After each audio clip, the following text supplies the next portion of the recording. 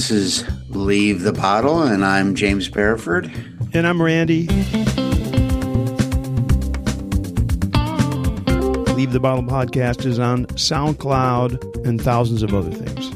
Yes, it seems like there's more and more podcast catchers, I guess we would call them. I keep running across more and more that people say, well, use this one, use that one. It's all good. It's all good as long as I don't have to use iTunes. I mean, if you guys out there want to use iTunes, knock yourselves out if you want lots of bloatware and everything else. But it seems like every day now I'm reading, well, this is how I get my podcast. That's how I get my podcast. And that's all. It's all good. Like you said. It seems to be a rich vein. Yeah, there's a lot of stuff out there. And there's also more live platforms. I was trying one today. It's called Mixlr, I guess. Mixlr. And I'm going to be using it on Friday for our VoIP Users Conference, which is an hour of tech talk. And we have an MP3 server that people can tune to, if they're like in their car, right. Battery or whatever. I mean, cell phone or whatever. But this looks like it's really interesting. It works very well. I just tested it. It sounds really good. You recall maybe Spreaker? Does that mean anything to you? Yep. Spreaker, I actually paid for it for a year and messed around with it, doing just one-person 5-minute talks. But the Spreaker's quality is absolutely abysmal. It's really awful. And there was just no way to get it right for some reason. Whereas this Mixlr, everything's something lur now, right? Or Anyway, it looks promising. So I might as well mention it's mixlr.com for anybody who cares. You can. It's mostly music, ironically, but it seems to me to be a really good talk podcasting forum. Has a built-in chat and stuff. Go take a look. It's interesting to me that with developers out there that somebody seems like almost daily or weekly says, I need to improve the mousetrap. I need to build that better mousetrap when it comes to podcasting. And when there's already great solutions out there, and I'm not taking away for a moment, I mean, that's how we get innovations in tech and general industries and so forth. When somebody says, I can build a better mousetrap, and that's great. It's interesting to me when there's already in this genre some really, really good podcast catchers out there. There's somebody sitting at home right now saying, I'm going to make something and put it out there. And obviously there's got to be some kind of market for it. I mean, there are people who are, stay within the iTunes sphere and whatnot. But like we went, my wife and I went to Boston last weekend.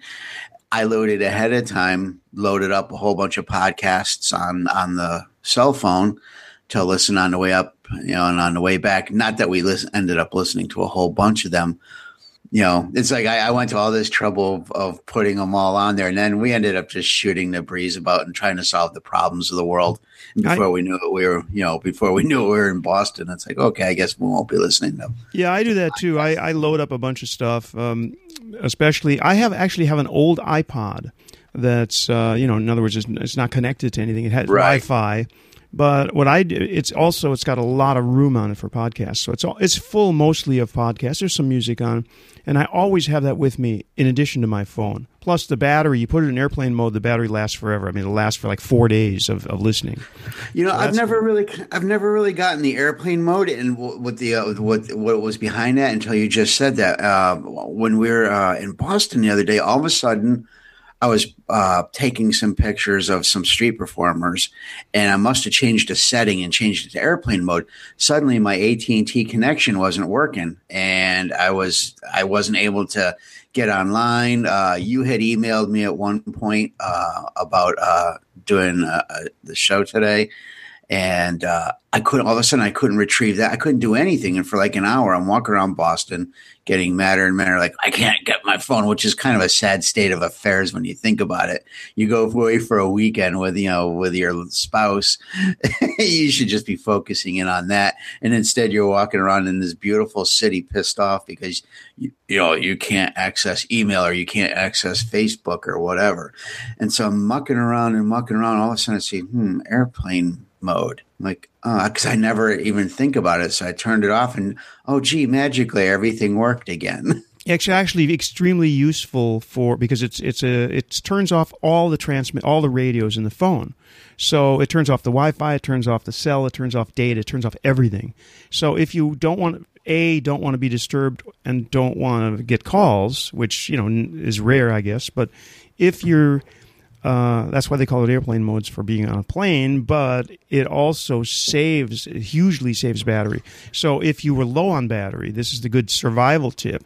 Like if you're out in the middle of the woods, there's no signal anyway, turn the radio off. The radio's useless anyway, and that'll save a huge amount of battery. What's the other than the savings of the battery? So it's effectively a mute button for your phone. Well, it turns all the signals off, and the original point was that those signals were going to be interfering with navigation on the plane and stuff. And just to make a bogus. Bogus bullshit. But just to make a quick comment on that and a lot of other things. I just assume if there was any doubt at all, even 1 in a million doubt, that people turn their phones off. My life is more important than somebody having their goddamn phone on a plane. So, until that's completely and 100%. I agree with you completely, but not from a saving my life perspective, because it's been shown repeatedly that that's just bullshit. It doesn't do anything with the navigational systems for planes. Think about this a second. Let me stop you and you think about this for a second. All right, yeah, people have done experiments and so on, but the day that a plane goes down and it's found eventually that this is some new device that hasn't been tested, because there are you can't live that. You can't live life that way. You can't live life based. Then you knock yourself out. But I'm not going to live my life based on the statistical problem. That's a tough word, statistic. Who came up with the word statistic? Because nobody says statistic. Statistical, Everybody says that first T is almost always dropped because it's just too goddamn hard to say. So you say statistic. Yeah, something. Yeah. Well, it's sadistic that the word is statistical, but to me, if it's a 1 in 10 million chance, 1 in 100 million chance that my iPod, if I had an iPod still, is going to bring down the plane, I'm not going to worry about that. However, if you want to make the argument that some inconsiderate asshole that's sitting in row 12B behind you is going to talk about some inane bullshit for, a 6-hour flight cross country. Then, as much as I'm against the death penalty and I'm anti-death penalty all the way, I could almost state a case for instant death penalty for somebody who talks on their cell phone on a plane. I mean, okay, let's forget appeals, everything. We'll just head straight to that and from there. Yeah. That's an argument I can buy. Well, you're right. I mean, I said if there was a millionth chance. I mean, there's probably better than a millionth chance that the plane will go down with no devices. You know what I mean? Absolutely. So, I mean, yeah, you can just never take a plane. But there's a lot of – it was interesting. So we're in Boston the other day. And we're riding the T most of the weekend because driving in Boston itself is for somebody like you who hates cars. Boston is like the worst. I hate it, and I don't hate cars like you do. And so we're riding the subway all weekend. It's great. It's fine. Every single person had attached to their hand a cell phone. Every single person had their necks at that nice crook that you see everybody these days. And the one thing I did get is everybody had earbuds or, headphones like we're wearing right now, almost without fail. It was really interesting. My wife and I are like looking up and down in the car, and it didn't matter where we were going. It was the herd mentality. Well, you've seen the cartoon where they show people, or whatever, some kind of meme on the internet where they show the subway car with people full, everybody's got a phone in their hand, and the next frame is the subway car where everybody's got a newspaper in their hand. So exactly. Maybe not that much difference, although I've never been anywhere where every single person had a newspaper, so that photo was either photoshopped or posed, obviously. Well, for 4 years, I commuted into New York City daily. I used to take the train in every day, Metro North from Connecticut. And this was in the early 90s. So, long before the internet, really. Mm. And only a handful of people at that point even had laptops. And they were the big, cumbersome laptops, and they didn't, do a lot of the things that laptops do nowadays. Mm-hmm. But everybody had, say, like the New York Post and the New York Daily News and the Wall Street Journal and the New York Times. And that's how you spent your hour and a half or hour and 45-minute ride into the city. And you'd get off the train in Grand Central Station, and they had these big, huge bins. And you took your papers with you, because people actually were pretty cool about that. You took your morning paper with your paper or papers, in my case. You get off the train in these big, huge bins, and you throw them all in there. And you go off and you do your thing.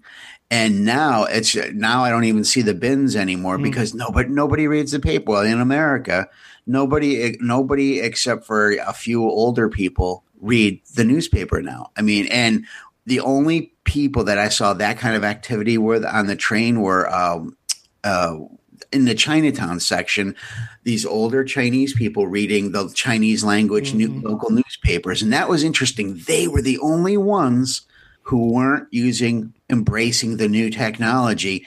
And I was watching them. I'm standing there and getting shaken back and forth as we're riding around in Boston. And I'm like, I was almost envious of them, because it took me back to 20 years ago and seeing them reading the paper. But at the same time, I don't know why I'm being envious, really, because they were just as buried into themselves, into what they were doing, and they were just as non-connected to everybody else on that car. Well, one of the advantages of reading a newspaper is it's unlikely that someone will want to try to steal it or get mugged for it, especially if it's Chinese, by the way. But even so, anyway, no, you just made me realize something, though, when I said I hadn't seen, because I do a lot of commuting, especially when I was living in Paris, and at one point I had a 1 hour.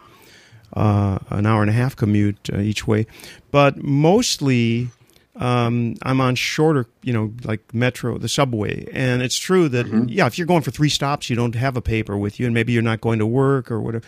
But it's also true that on a train that's largely commuters, I can totally see where you'd have your paper or a novel or something like that with. So, yeah, it makes sense.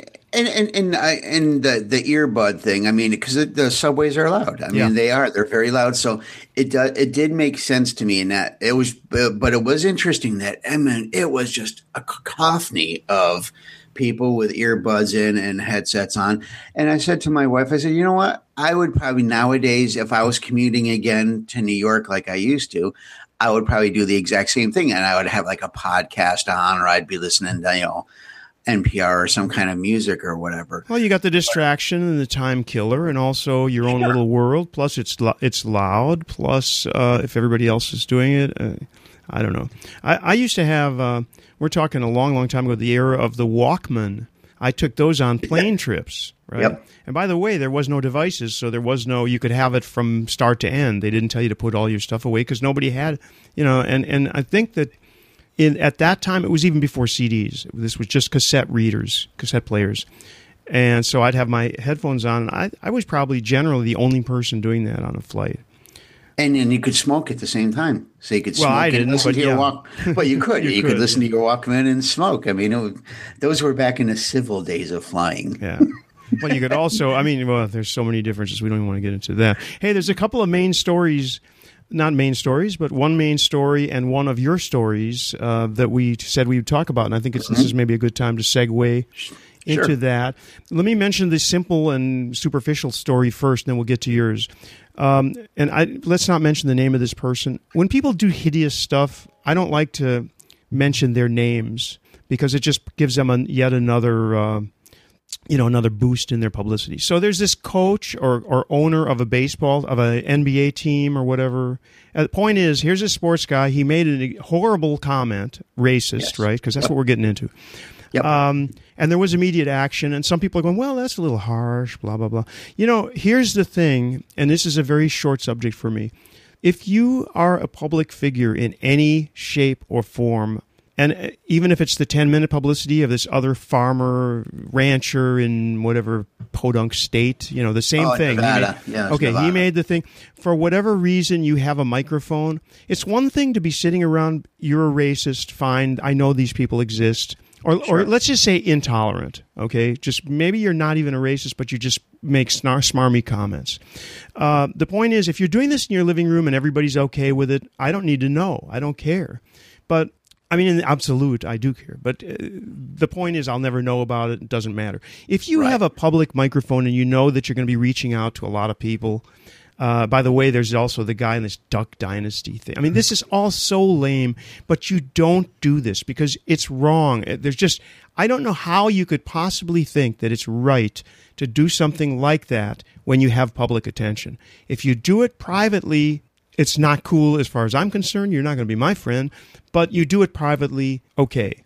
So either you're exploiting things like the Duck Dynasty thing, which was total fake. You know, the guy did it probably to boost their ratings or something. And instead it's nosedived. Well, I don't know. Those, it was exposed later. Apparently, those people are entirely frauds anyway. But getting back to this coach thing, coach of owner, whatever he is, the owner of the Los Angeles Clippers. Sports. One of the I don't like sports or follow it. And one of the reasons is because sports actually, like religion, sports is like religion. It brings out the worst in human beings. I realize I get the principle, which is to bring out the best in human beings, like Lance Armstrong, the best, the performance, the championship, the teamwork and all that. But the tribalism. But that's also, that might even be good, but it's also bad. And that brings us to what you were going to say about what happened to you in Boston. Well, I love sports. I don't love a lot of what I see that happens because of sports. It's that dichotomy of, okay, well, as somebody who played a lot when I was younger, I love sports. It's part of my whole fiber and my whole being, but I don't like a lot of the directions that you see it going in. It was an interesting week.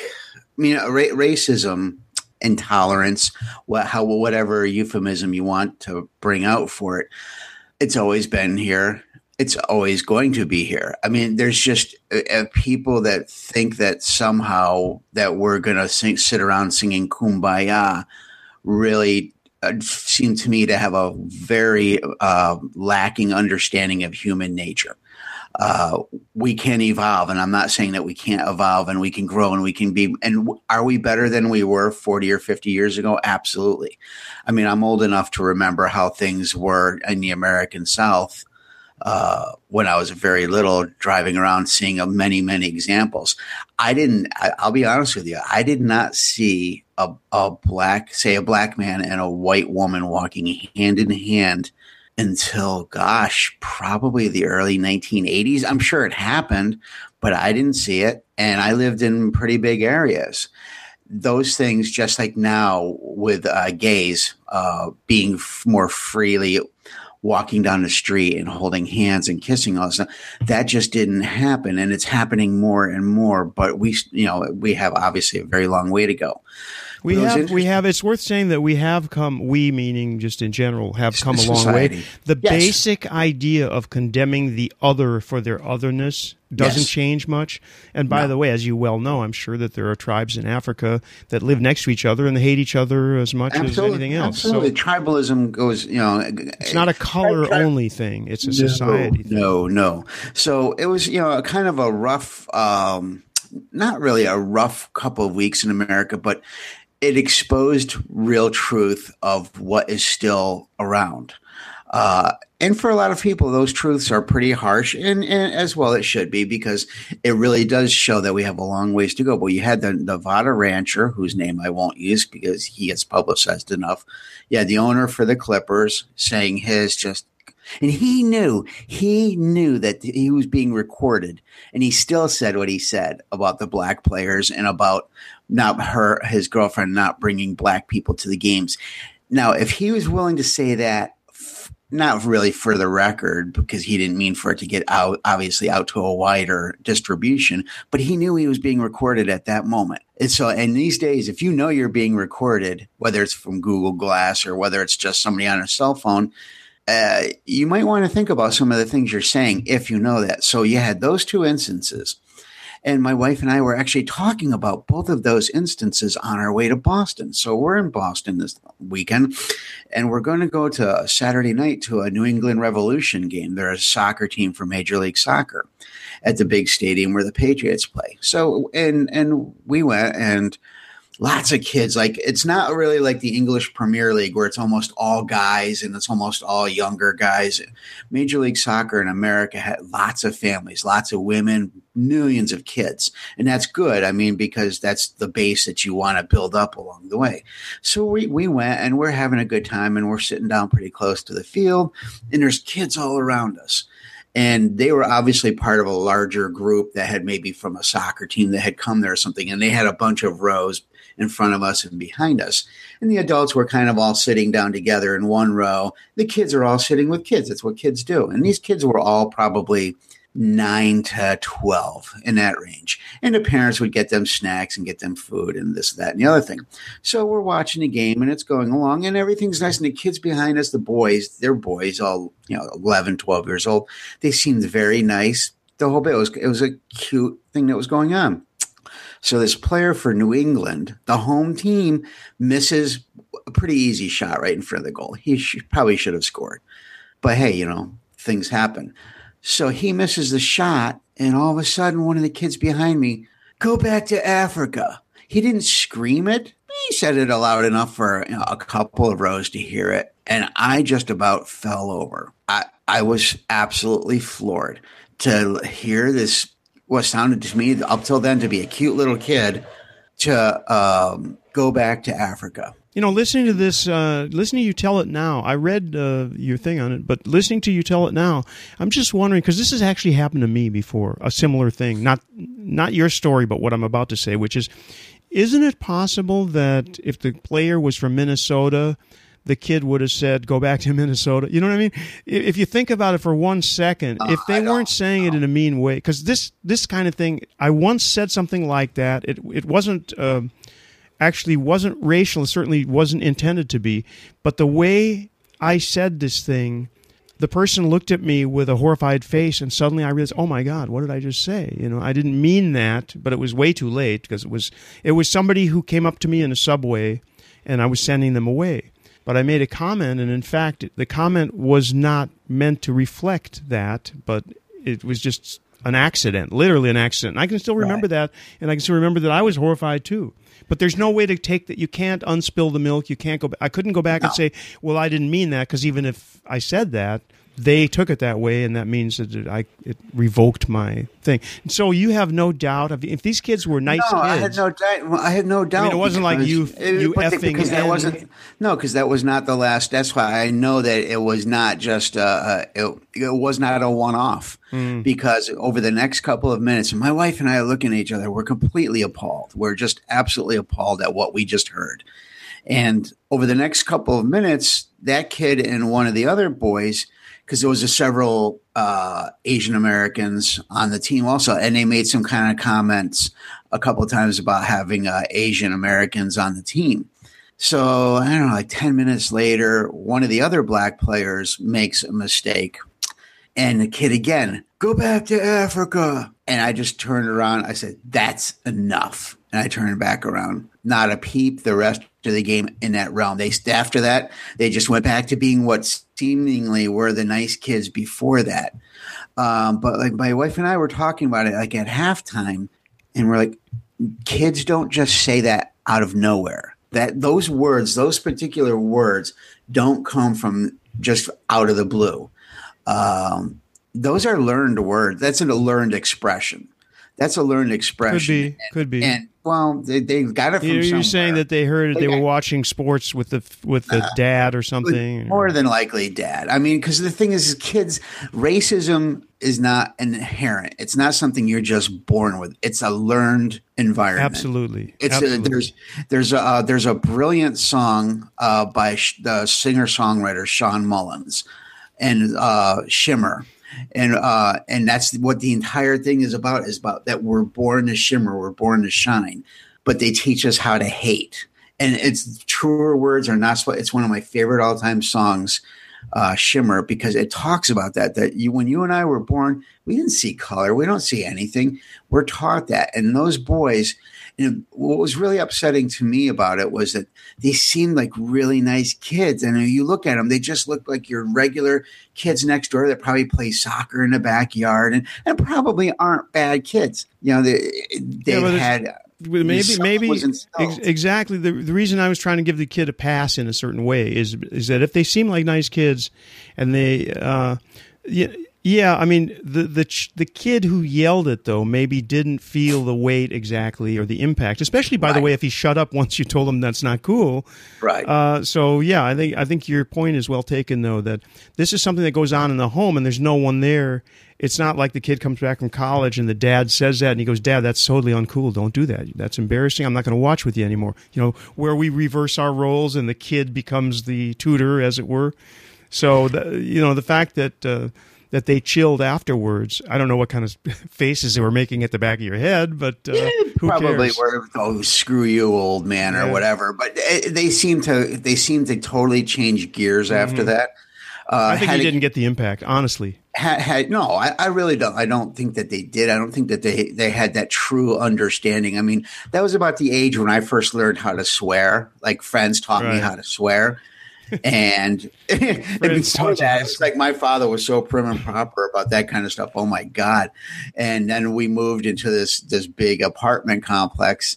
And all of a sudden I ran with the little hooligans that were all, I was like 8, 9 years old, and they were like, ooh, 12, 13, 14. And they knew all these new words, and they used them all the time. And before I knew it, I had built up my vocabulary and gotten a lot of trouble for some of that vocabulary. But so I tried to give them a pass too. I really did. I appreciated that the rest of the game, that they were good, that they behaved, that I didn't have to go to the adults that were a couple of rows ahead. What do the adults look like? They just looked like your normal soccer moms and soccer. They looked like my coworkers. They looked like the people I see in the grocery stores.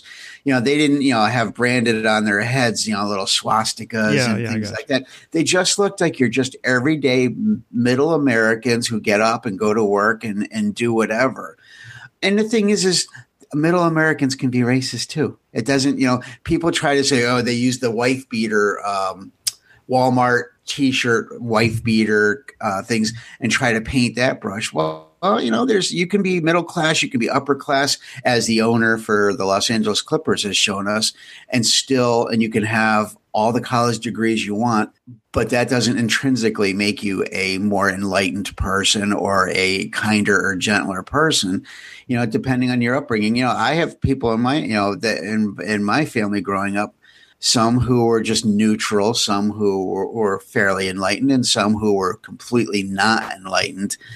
And so sometimes as growing up, you have to wade yourself through those minefields of acceptable behavior. Or like if you see Uncle Joe, who's, effing, black people this, or effing Jews, or effing this and all that.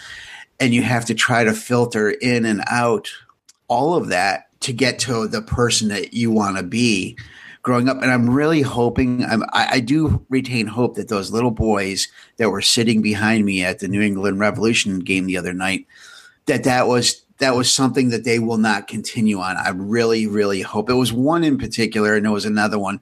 And the other ones were just kind of not tee-heeing, but they were just, kind of going along. And at that age, you don't want to move against the crowd either. So, of course not. So even if there was one person doing that, and again, I would tend to think that they didn't get the weight and they said it like you say stuff, and think it's cool almost. I've heard, let's put it this way. I've gone to like New York Yankee games and Boston Red Sox games where it was all adults in that area, and it was very booze filled, beer infested, where I've heard a lot worse, mainly because of the tone of the voice. The boy's voice, there was not that anger. Yeah, well, you don't have that level of evil at that age. And by the way, how about people throwing shit on the field?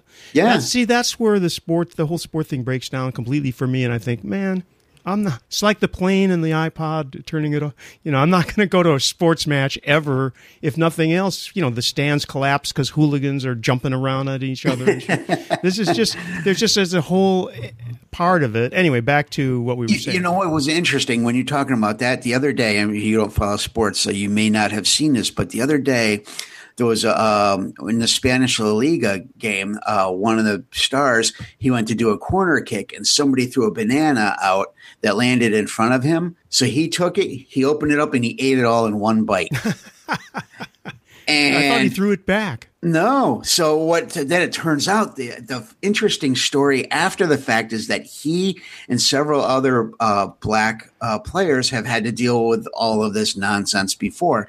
So they decided between them that the next time that happened, they weren't going to get mad. They weren't going to make a big scene about, throwing the banana away. They were going to eat it as their way of kind of saying, you can't define me with your racism.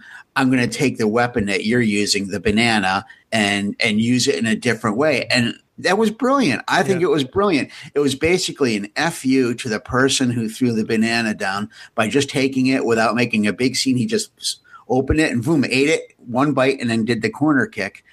I thought I read something about the boomerang, that he threw it back or it turned into a boomerang. What was that? Was another story. Oh, that must be another story. So I thought that was interesting. It's funny when you were talking about the when something that you said either was misconstrued or, it wasn't it was taken in a way you didn't mean for it to happen. It was funny. I was thinking to myself while you were talking about it. We were living in Florida 12, 13 years ago, and it was Christmas time. There's Christmas music playing in the stores. Now we're in Publix, which is a big grocery store chain, and we're in line. And one of my favorite songs, Christmas songs, is "Christmas in Hollis" by Run DMC.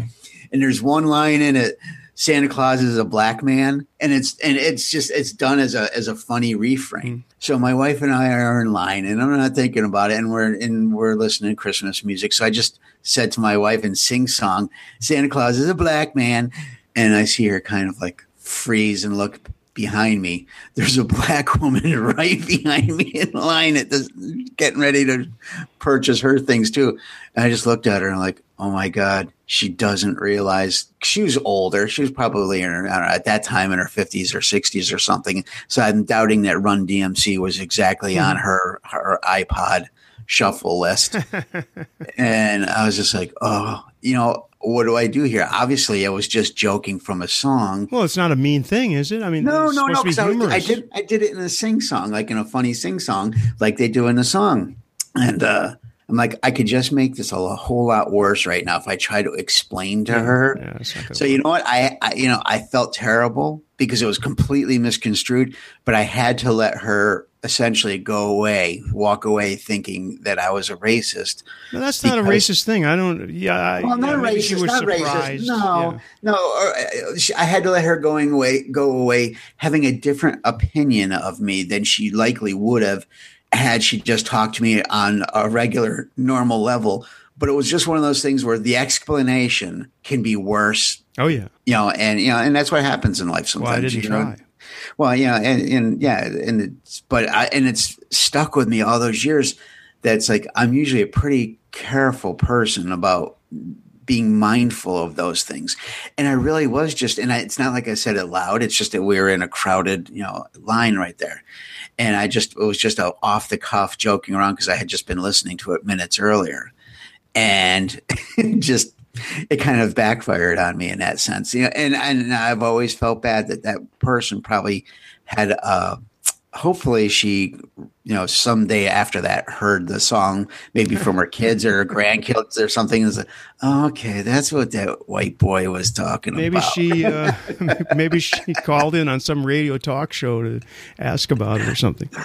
Yeah, I don't know. But it is, racism or the color divide, or there's just so many different euphemisms you can use to describe it. You know what? I think also, we generally learn this either from peers because we don't have good friends. We have lousy peers, like in a school or by the way, in the military, that can happen. And by the way, just as a quick, who are these bad kids that everybody's children hang out with? Nobody ever says my Johnny is the bad kid. He always hangs out with the wrong crowd. Well, that's because always the wrong crowd. Yeah, but nobody ever wants to say my kid is the wrong crowd. Well, that's because the bad kids. First of all, the parents aren't really dealing with them, so they don't know, and they maybe don't talk to other parents. And I wanted to mention too that when I was talking about like you have the microphone and you have a responsibility. And one of the other examples is somebody like Ted Nugent, for example, and his statements. And I mean, without even, I did say the name, I broke the rule, I'm sorry.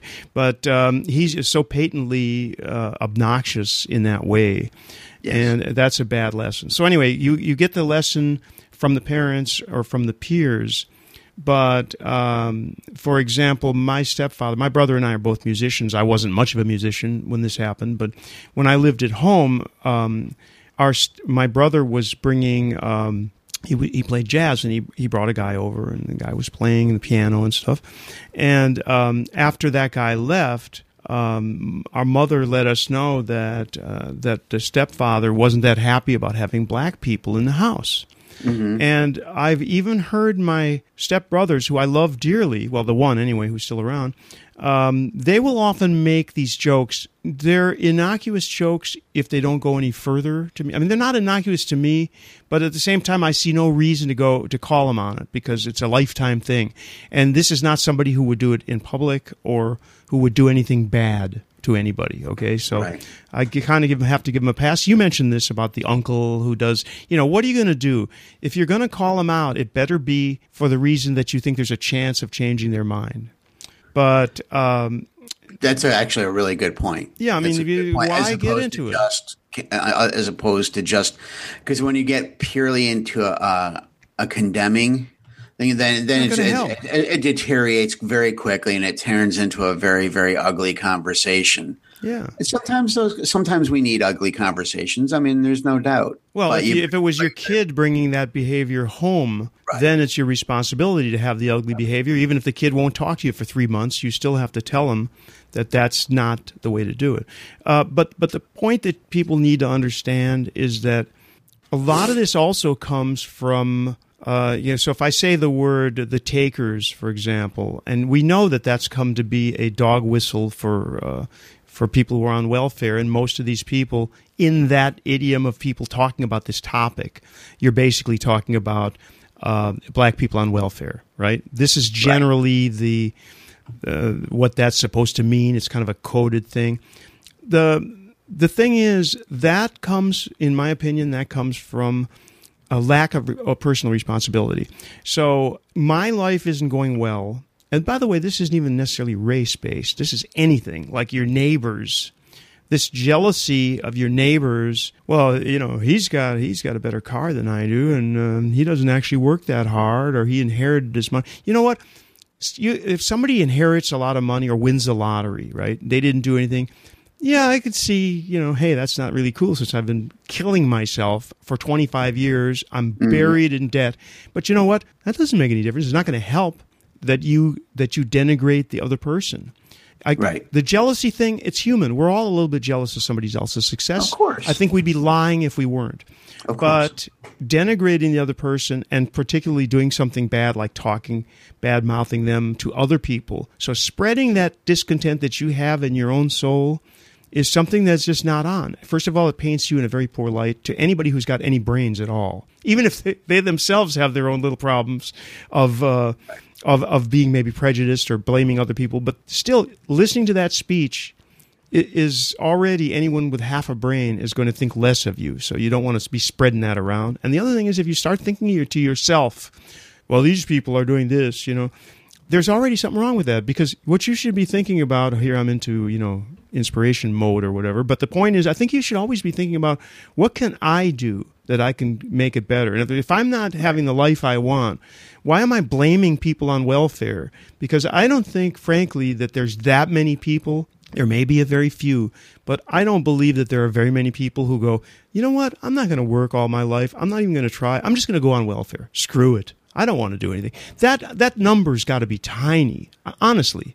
If they had any choice at all, they'd be off it. You wouldn't want to be on food stamps just to do it. You know what I mean? It's just not going to happen. Most people, and it's for some, for a lot of people, it's a learned thing. It's just like everybody else. It's what you see growing up. And I agree with you. I don't think that most people aspire to be on welfare. I don't think most people aspire to be the food stamps, although let's be honest here, a lot of the recipients of food stamps are in the military. They're active military, and there's just something wrong with that when you think on its face, it's wrong that military and their dependents even have to worry about that they even have to be on food stamps. It's as somebody who was in the service, I find it shocking and amazing and stupefying, frankly, that such a large percentage of U.S. soldiers and their dependents are on food stamps. And whenever I hear, people going on and on about food stamp recipients, and also, do you realize that the large percentage of them are actually in the military? That you're always going on about how proud you are of defending for your freedoms and so forth, but at the same time you're turning and you're condemning them in the end. You think that you're just decrying that person in the inner city who's the financial boogeyman for every one of your problems. Welfare queens. That's the the actual percentage of people in America, in a country of 330 million or 350 million, how many people are really on these programs that do absolutely nothing? I'm not talking about the military who are getting food stamps and so forth. Nowadays, the days of lifetime welfare in America are over, and they have been now for almost 20 years. And it's ironic since there are so many people unemployed, and that the economy has been hijacked. We don't even get into that. That's a 3-hour discussion. But the point is that things may or may not turn around. Let's hope they do. But in the meantime, a lot of people are in bad shape. You saw my post, and I'm sure you agreed with the West Wing thing about how I'm watching West Wing. It's taking place 15 years ago. Mm-hmm.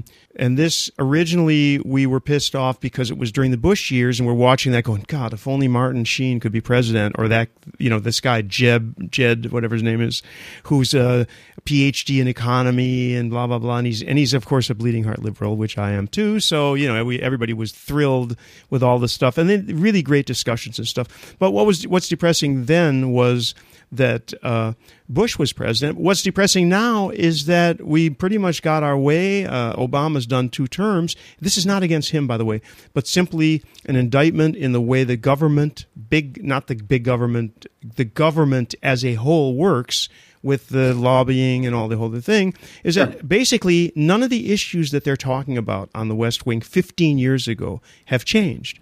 And welfare and universal health care and things like that are still, they were being talked about then. That's why I mentioned that. So, because I think the welfare queen might have come up somehow in that, or there was some expression of that. Yeah, it's an ugly term. It's an ugly, ugly, ugly term to use against a fellow human being. But the fraud rate of that has got to be incredibly low. Now, that doesn't mean that there aren't. How about the fraud rate of Wall Street? You want to talk about fraud rate? Exactly. Let's talk about the fraud rate of Wall Street. And I will never understand friends of mine who are in the $40,000 to $50,000 a year club who can't differentiate between that, who can't understand the basic concept that too big to fail is something they're going to be paying for many, many, many years. And I do, but it's easy. It's easier to turn around and just talk about welfare queens and so forth. I hate that fucking term. Yeah, it's really hard. It's really hard to understand because I have friends who I think are not idiots. I don't have a million friends like this, but one person in particular who I think a lot of in most areas, but just can't grasp. For example, that healthcare thing is a good thing universally. Right. Why? Because he's got healthcare where he works. The day that fails for any reason, by the way, that'll be interesting. Speaking of that, just briefly too, I was listening to the Jimmy Dore thing, and he brings up a whole bunch of little excerpts of media that are pretty incredible. In one example, there were a couple of women talking on major networks against the equality, salary equality. I've already forgot what that is. Yes, not the ERA. yes. What is that? Whatever that amendment is. And right. It was so that for women, so that women will get equal pay. So somebody like Fox, free market. That's all they ever say. No, but let the market decide. Yeah, but they got women. So Fox or somebody dredge up these women who are up there defending it, which makes it 100 times worse. Saying like. Well, I can't quote it, but it's just you listen to this and you go, I can't believe somebody actually said that. Well, it's just no different than seeing somebody who's gay, who's a member of the Republican Party, knowing full well that a central tenet of their platform goes directly against equality for gays. It's odd. It's odd. It really is. I've always, and yes, I'm stereotyping here, but I've never understood how anybody who's gay or anybody who's black can be a Republican. I don't get it. I don't get it. Now that you say that, you just reminded me there was what I found a hilarious show. Whoopi Goldberg had a TV show, and was it her brother? I think her brother was a fervent Bush supporter, a fervent Republican. He wanted to go to the RNC and everything, black, and he had a very, very blonde girlfriend who spoke like a black woman. This is such a funny parody, and I think it offended both white and black people, by the way, somehow. But it was humor, okay? It was satire. So right. It's actually, I found it really funny. And this guy, so he got fired from Enron. He was an accountant, black, very well educated, a college diploma, black guy, an excellent actor. They had great acting, and it's very funny. I think it was just called Whoopi. If you ever get a chance to see that. It's that particular thing was really funny. And here's this guy, he keeps trying to meet Bush, and he's trying to get on the RNC, and he's got all the qualifications too, and he just can't figure out why he's not making headway. It's a whole, and the thing is, I didn't mean to just use the example of the gay community or the black community. I don't understand how a person making anybody, I don't care what color you are, in America who's making 40 or 50 grand a year or less, or even worse, that are making less, that are making 20, 30,000 a year, how you can support these jackals that want to take everything away from you and throw everything into a complete free market economy, which is really free market boils down to survival of the fittest. Survival of the richest, you mean? Yes, the fittest and the richest. I heard an explanation for this, though, which is, it's same explanation that was in a book called Down and Out in Paris and London. I think that's H.G. Wells, oddly enough. Orwell, I'm sorry. George Orwell wrote a book that's not very famous called Down and Out in Paris and London. And he spoke to a waiter. I'm getting to the parallel here, believe me. He was talking about waiters, and somebody said, doesn't the waiter hate you, as a customer in a restaurant? The waiter hates you. You may comment on this, by the way, James, because you've been in this business. Oh, yeah. And he said, his comment was, you know what? No, what goes through the waiter's mind when he's waiting on you, remember this was written 100 years ago almost, is he's picturing himself being in your place. Yes. And if you think about this for a second, that may not be literally true of people who are serving, in a restaurant, but this is the mentality that you're asking about, which is there's this hope that you're going to make it and you're going to make it big. And someone who was very lucid on whatever I was listening to said, the fact is that you do have a better chance to make it in a capitalistic economy than you would if you were some kind of a peon, in a major repressive economy. But the fact is, the chances that you're going to make it to be huge and hugely rich are tiny. They're very small, infinitesimal. Thank you. Thank you, brain, for waking up. Anyway, that's the idea, and I think that's why people think to themselves, well, you know what, shit, this is, you got to have personal effort and motivation, and I'm going to do this. Meantime, they're taking a little time off this motivation to talk bad about somebody else, and these people do this, these people do that. Whereas if they were really concentrated, they actually might get filthy rich. Well, yeah, I have nothing against the concept of being rich or getting or working yourself to be rich. No. And I don't even, hey, I didn't fall out of the golden womb. Had I fallen out of the golden womb, my life would, could have and would have been very different. But who knows? You see a lot of misery from rich people too. People always mistake that I talk to, mistake my views for being anti the rich, for being wanting to, go out with forks and pitches and, and tar and feathering the rich. That's not my point. My point is how some of these people got to being rich and how they get to stay rich and how they get to write the rules that I have to live by here in America, because they have completely, and it's not a recent phenomenon, but they have. No, it's always been that way, actually. It's always been that way. And there's a really good 8-part documentary series that was from History Channel, I think it was, and it's on. I know it's on Amazon Prime, and it might be on Netflix. It's The Men Who Built America, and it's the Carnegie, Rockefeller, J.P. Morgan, and Henry Ford, and they use real examples, and they use actors playing them as well with voiceovers and so forth. And it starts off in the 1860s, 1870s, and they end it in the 1920s.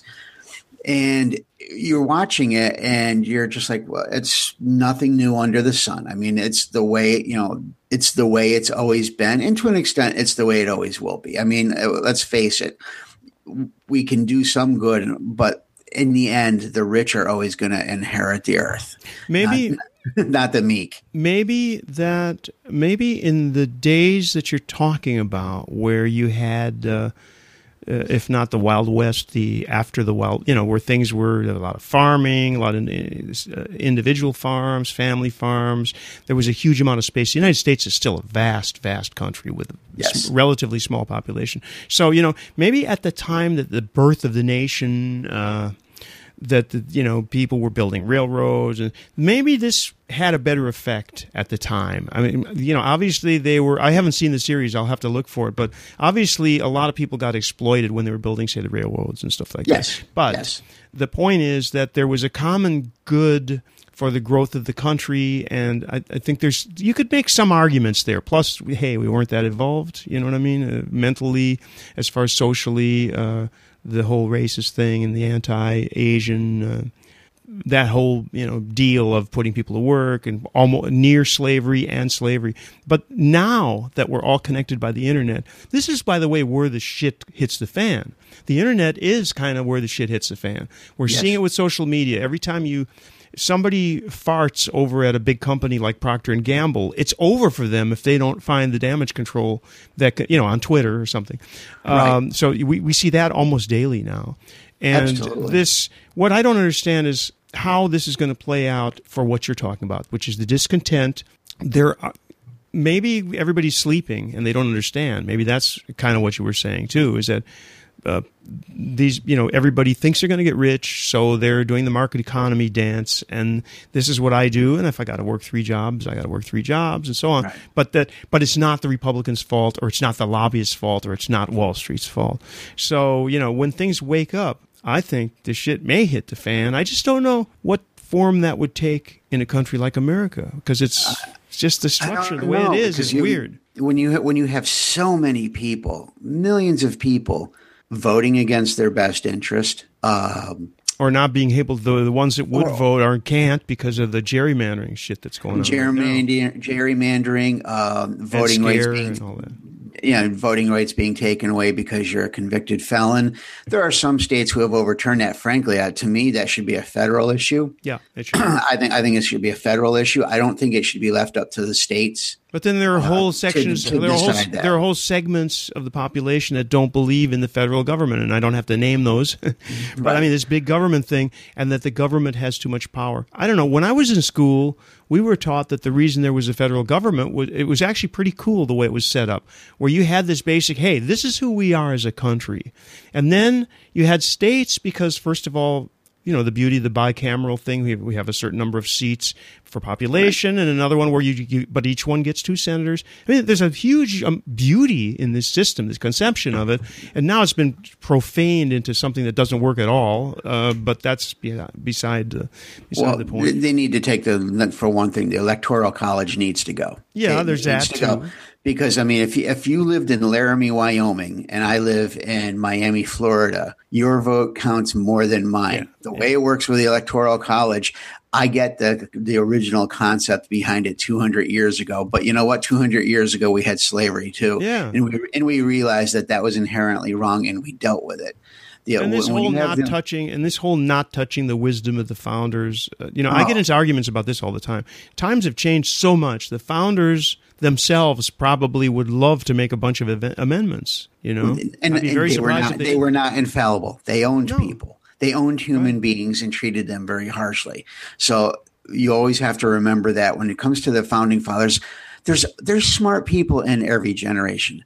They were not any smarter than many people that are around today. On the other hand, I would not want Steve Jobs to be responsible for the rest of my life either. So, you know what? He and the fine people at Google and the fine people at a few other tech places are largely responsible for, and will be for a long, long time, responsible for a lot of areas of our lives. But it's always been the mythology of the founding fathers. Yeah. I'm not saying a lot of them aren't smart. Yes, a lot of them were very brilliant. A lot of them were very brave, considering the times of what was going on there. I'm not taking that away. But this need for the mythology to build for them about how wonderful and how brilliant they were. Well, some of those writings were also taken based off of other documents and over the 100 years before that. They didn't just sit down one day in 1775 and start working this out, and there's a danger in mythologicalizing anybody. You have people now who want Reagan on the $20 bill, who want Reagan added to Mount Rushmore. And, someday you'll probably have people who will want Obama on the $5 bill or Obama on Mount Rushmore because of his position in history, not for what he's done or frankly hasn't done, but because of what he represents. I get all of that, but it's a subject that you really need to tread lightly on when it comes to that and consider the overall person, not just this big mythical view that we have of them.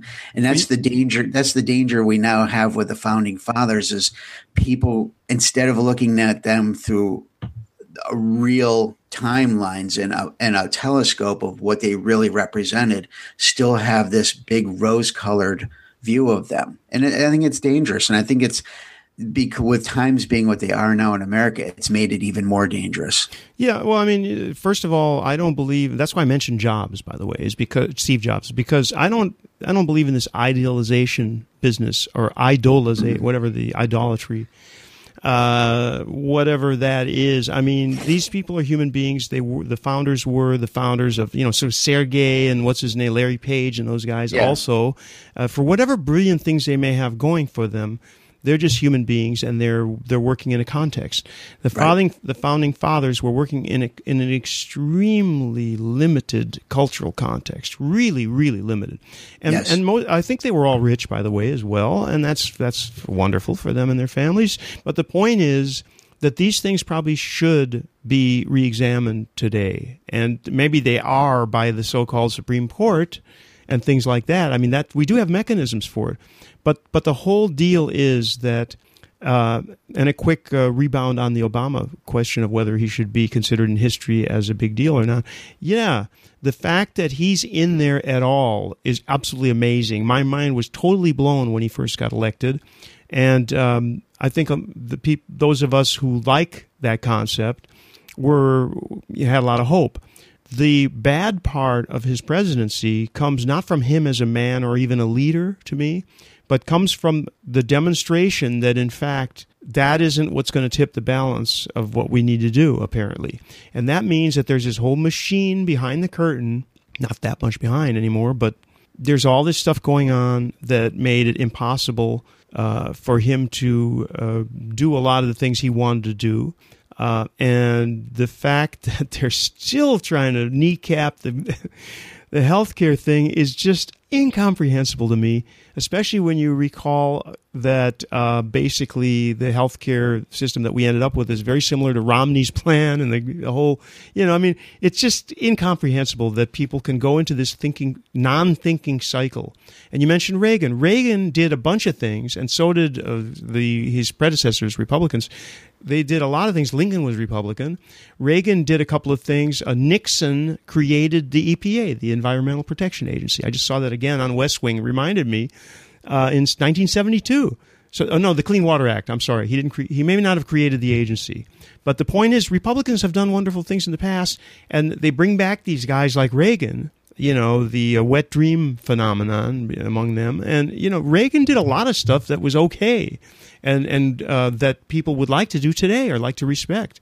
He did a lot of other stuff, too. Like famous quote of Reagan was when they started tearing down the trees in California, but, you've seen one tree, you've seen them all. That's one of my favorite. Yeah. That was in a thing called the Last Days of the Late Great State of California book. Yeah, isn't it because he had James Watt as his cabinet secretary for the interior, I think it was at the time, and they just were like all speed ahead. Let's get the chainsaws and the plows out and dig it all up. And what we need is parking lots, not national parks. Something like that, I think, basically was part of the deal. You're gonna bring out Joni Mitchell now, huh? Yeah, exactly.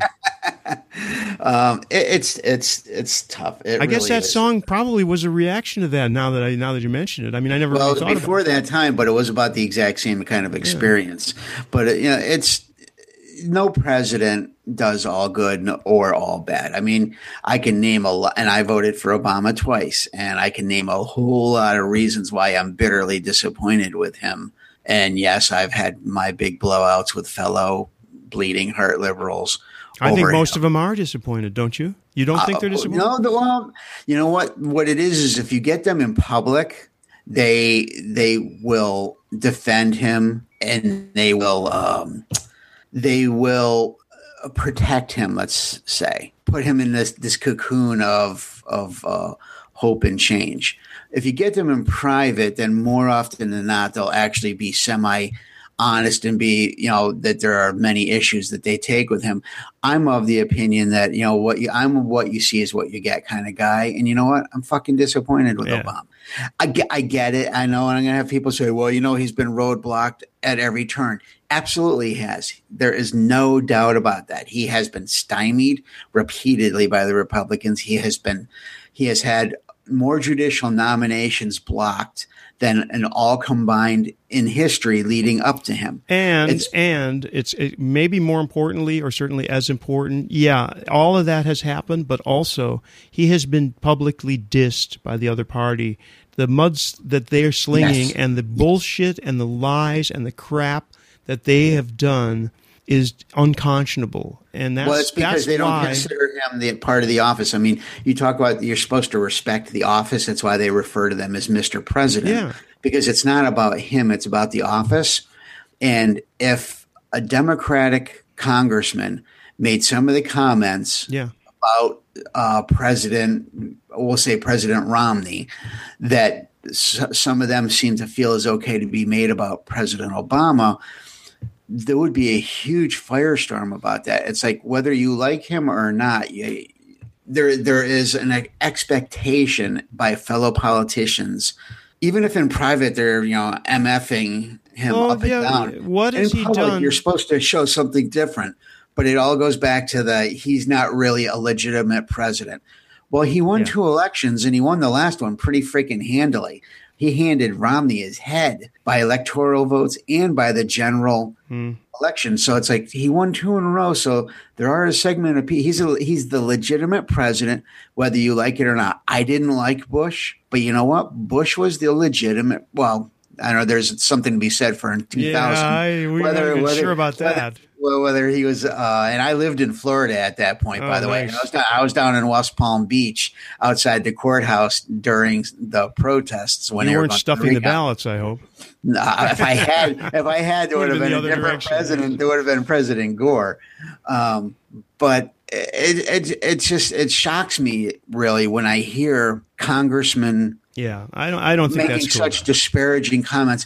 Although, if you look back in history, if you look back in the 1700s and the early 1800s, they were actually probably even worse than now. If you look at a lot of the they didn't have the political, megaphone. They didn't have the internet. They didn't have television. but So it was had a lot they had different. it, they would have been every bit as. And it goes back to what we were talking, what we led the show off about today, about racism and society and so forth. The more things change, the more they stay the same. And that can be about racism. It can be about politics. It can be about many avenues of life. And I think that that's kind of like the full cycle of where we're getting at here today. But I'm not ready to throw my hands up and just say, well, you know what? It's the way the world works. Shit happens. And, I'm just going to have to accept racism. I'm just going to have to accept nastiness in politics as the price of doing business, of being a human being. I still think that in the end, we do have to say, you know what? Just for my little part, whether it was me turning around to those little boys and saying, that's enough, or whether it's somebody saying to a congressman at a town hall meeting, you can disagree with the president all you want, but do it respectfully. Yeah, I think that would be nice if people just did that. I think it's great what you did and that it worked. Fortunately, you didn't get shot or something. Yeah. You know what I'm saying? Because there's always that, right?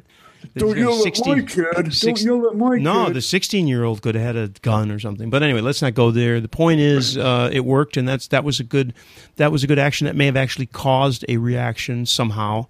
Maybe. And what you're saying about the town hall would be nice, except that the town halls seem to be stuffed with like-minded people, so that's not going to work. I know. They're standing up on their soapbox amongst the masses of people. And I think they manipulate. I think that a lot of times that gets manipulated. I've seen a couple of things. Where did we see? I think it was a woman was on Bill Maher, and they showed her, and she actually did what you're saying. I don't remember the context. I wish I could, so that you could know what I'm talking about. But the point is, somebody did actually get up and kind of testify, if you will, as we used to say, at one of those things. And she called somebody down for saying, hey, this is not your place to do it this way. And, right.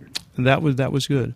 Hey, before we leave, did you see the new John Oliver show that started this week on HBO? I'm going to be watching it probably tonight, so I have not. Is it good? Did you like it? Don't go into any specific. No. But it is great. And it's excellent. Yeah, he's supposed to be good. It's the worst titled show maybe in the history of all worst titled TV shows. Last Week Tonight with John Oliver.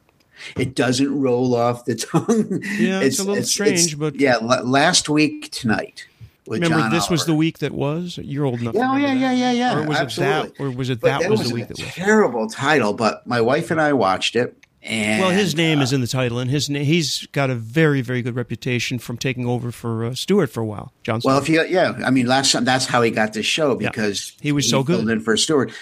If you like Jon Stewart and if you like Stephen Colbert, you're going to love John Oliver. If you don't like Stewart or Colbert, you're going to hate him, because he is obviously of the same political ilk. He, uses his humor that way. I wish it was going to be on every night. I really do. I wish, it was going to be on every night, but, it isn't on every night? It's only 1 week. Yeah, it's only one once week. a week. It's on Sunday nights. Okay. The thing is he went, and I'm not going to give anything away, but he goes into depth a little bit more on certain news segments. Is it an hour? 1 hour? It's only a half an hour, and that's kind of the bummer too. It's like, okay, well, if it's only going to be once a week, why can't you make it an hour then? It's me. Maybe there's a test balloon. Maybe make it like Bill Maher and be an hour. But conservatives will hate the show, and he doesn't give a shit. Neither do I. Whatever. You have Fox News already for all that for that stuff. So go watch Fox if that's what you want to do. True. But it's a lot of it's funny. It's thought provoking. Occasionally maddening when he brings up certain examples, and you'll see what I mean when you watch them, where you'll just be like, what the fuck? I'll be watching. How is this stuff allowed? How is these things allowed to happen in our lives? Just how do they happen to our children? How is it allowed? And obviously there's much bigger forces at work that have much more power and money behind them than you and I do that allow that stuff. I don't know. But you know what? It takes two to tango. Yeah. And when you have a parent who's willing to buy whatever products those are that really are very harmful to their children because of marketing, because of the TV shows and, kids' TV programming that are just nonstop infomercial nowadays for really bad products. You know what? Not for nothing, but the blame in the end lies on the person who's pulling out their wallet and spending, those dollars on those products. Mm-hmm. Because if you didn't do it, they wouldn't be selling them. They'd be going off to other products. So, it takes two to tango. But John Oliver, excellent show. Sounds good. I'm gonna look forward to that. I want to mention. Go ahead. You wanted to say something. I was just gonna say, have you been watching Turn? No, didn't do it yet. It's the new AMC show. See, I have to run these things. We talked about this already. I have to run these things by my wife. She wasn't enchanted by it. We started watching Salem, but unfortunately, she doesn't like that. So I didn't like it. Well, and I started watching Fargo, and I saw your post about not liking it and not finishing it. I watched the first 2 episodes. Love the cast. Love all the different people on it. But you know what? I don't. It's not. And I loved the movie, and I'm not even comparing it. No, it's nothing to do with the movie. But there's a disjointedness to it. That yes, I know it's supposed to be that way, but it's so disjointed with all these different snippets from different people that even though I like a lot of the characters in it, you mean Billy Bob isn't in every one? Yeah, is he or not? Well, he's in a lot of scenes, but not all the scenes. No, but I mean, he's not in each. He won't be on every week because he's one of the main reasons it would be any good, probably. Well, it's a standalone. Fargo is going to be each season. The plan is to have it be like True Detective. Right. It's a one and done. So like next year, Billy Bob won't be on it. The guy that's in Sherlock won't be on it. It's like it's actually like American Gothic horror. Or whatever. Yes, exactly. American Horror Story. But what I meant was he's going to be on for the whole season, right? I don't know. Because if you look at IDBM, I'm not sure that he's going to be on the entire season. Well, I'm considering watching the second one without my wife because she didn't like it. But it's okay. But it was. I wasn't killed by the first one. Let me put it that way. There's other shows. My philosophy these days is there's plenty on. I have a couple of jobs. I don't have a lot of extra time. So the time I have has to be shows that I really want to watch. Mm-hmm. Turn is really, really good. Give Turn a chance because it's based on the true story of during the Revolutionary War. It takes place on Long Island and the British are controlling the towns there. And we already talked about this. I want to remind you. We went through this. Oh, that's right. Okay, we did. Well, now it's like 4 episodes in, and it's actually quite good. And you're into now. If you're in, I said to my wife after this week's, I said, you know what? If they're showing this show over in England, like on the BBC or ITV or whatever, there's probably a lot of people who are like, fuck this show because the British are showing you nothing but a bad. I haven't seen one sympathetic character so far for the British. My wife's like, yeah, that's true. I said, well, think about it. They were trying to. Well, they were the oppressors. It would be disingenuous to show a sympathetic British character on a Revolutionary War show because they all they wanted to do. Well, was, in secret, there might have been some. No. No, they all for king and country.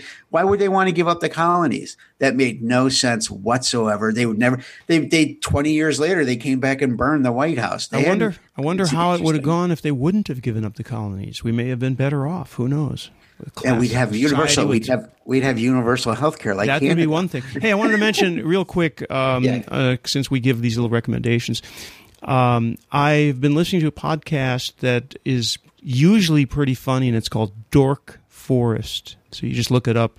It's a female comic who interviews other comics mostly, and I was listening to one last night. She interviews people about how they're dorks in a particular. That's not the word I would have chosen, by the way, but it's not nerd either. I love dorks. So the dorkiness comes from, for example, this guy who is also a comedian. He's lived all over the world and been all over the world, and he loves wherever he is. He loves to go to cemeteries and visit the graves of famous people. And that doesn't actually sound that great for an hour discussion, but, they're comics. So they're comedians. So the entire thing, the entire discussion is usually pretty good for that reason, because they're entertaining people. Dork Forrest, and I'll be damned if I can remember her name, but she's from the Midwest as well, and she has a strong accent, so she sounds like I might have sounded if I would have stayed there. Yeah, I like. I've been listening to a lot of the Angry History Show, and the funny thing is the guys aren't even angry. They're really good. One's in L.A. and the other one's in New York, and I guess they do it over Skype. But it's a really cool history show called, obviously, the Angry History Show.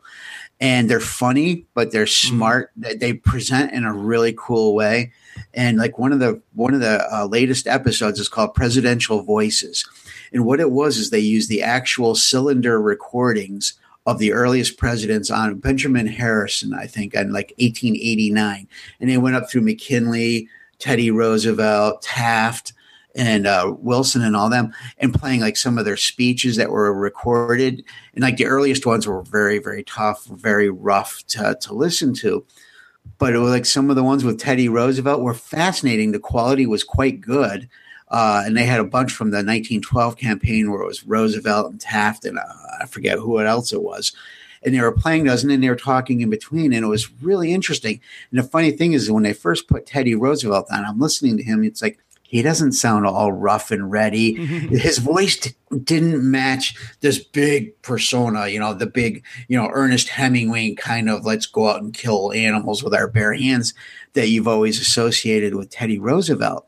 And then when they came on, the two hosts of it came on, and they kind of made mention too that his voice, when you listen to that, it kind of skews your perspective a little bit. Yeah, but maybe the voice recording wasn't accurate too. It may have been, but the thing is, it was actually quite good quality. But the bigger thing to me was listening to their words. It was actually quite interesting because, like Teddy Roosevelt, who I've always liked, anyways. I don't agree with every last thing that he did, but he's actually one of my favorite presidents. But listening to him there talking about the power of the corporation, even though he didn't really use the word corporation, but that you get my meaning on that. It was fascinating 102 years ago to listen to him talk about that and realize how little things really have changed. So that would be a recommendation is the Angry History Show, and specifically the episode Presidential Voices. It's really quick. That one was like 35 or 40 minutes, maybe a lot shorter than our show is today. But yeah, I'd give it a chance. Speaking of our show today, which I think is coming to an end, we just want to mention, rather than listing a bunch of places you can go to find us, just go to leavethebottlepodcast.com. You'll see at the top of that site everything, every possible destination to check out what we do. Yes, and we don't even have a tip jar set up or anything. No tip jar, no money. That is not the model that we're going for. No freemium, no premium, no donations, no sponsors, no advertisers. No, so when we're in cardboard boxes in a little while, then, then maybe you'll throw us a little bit of coin. Sure. All right. All righty. Well, till next time. Till next time.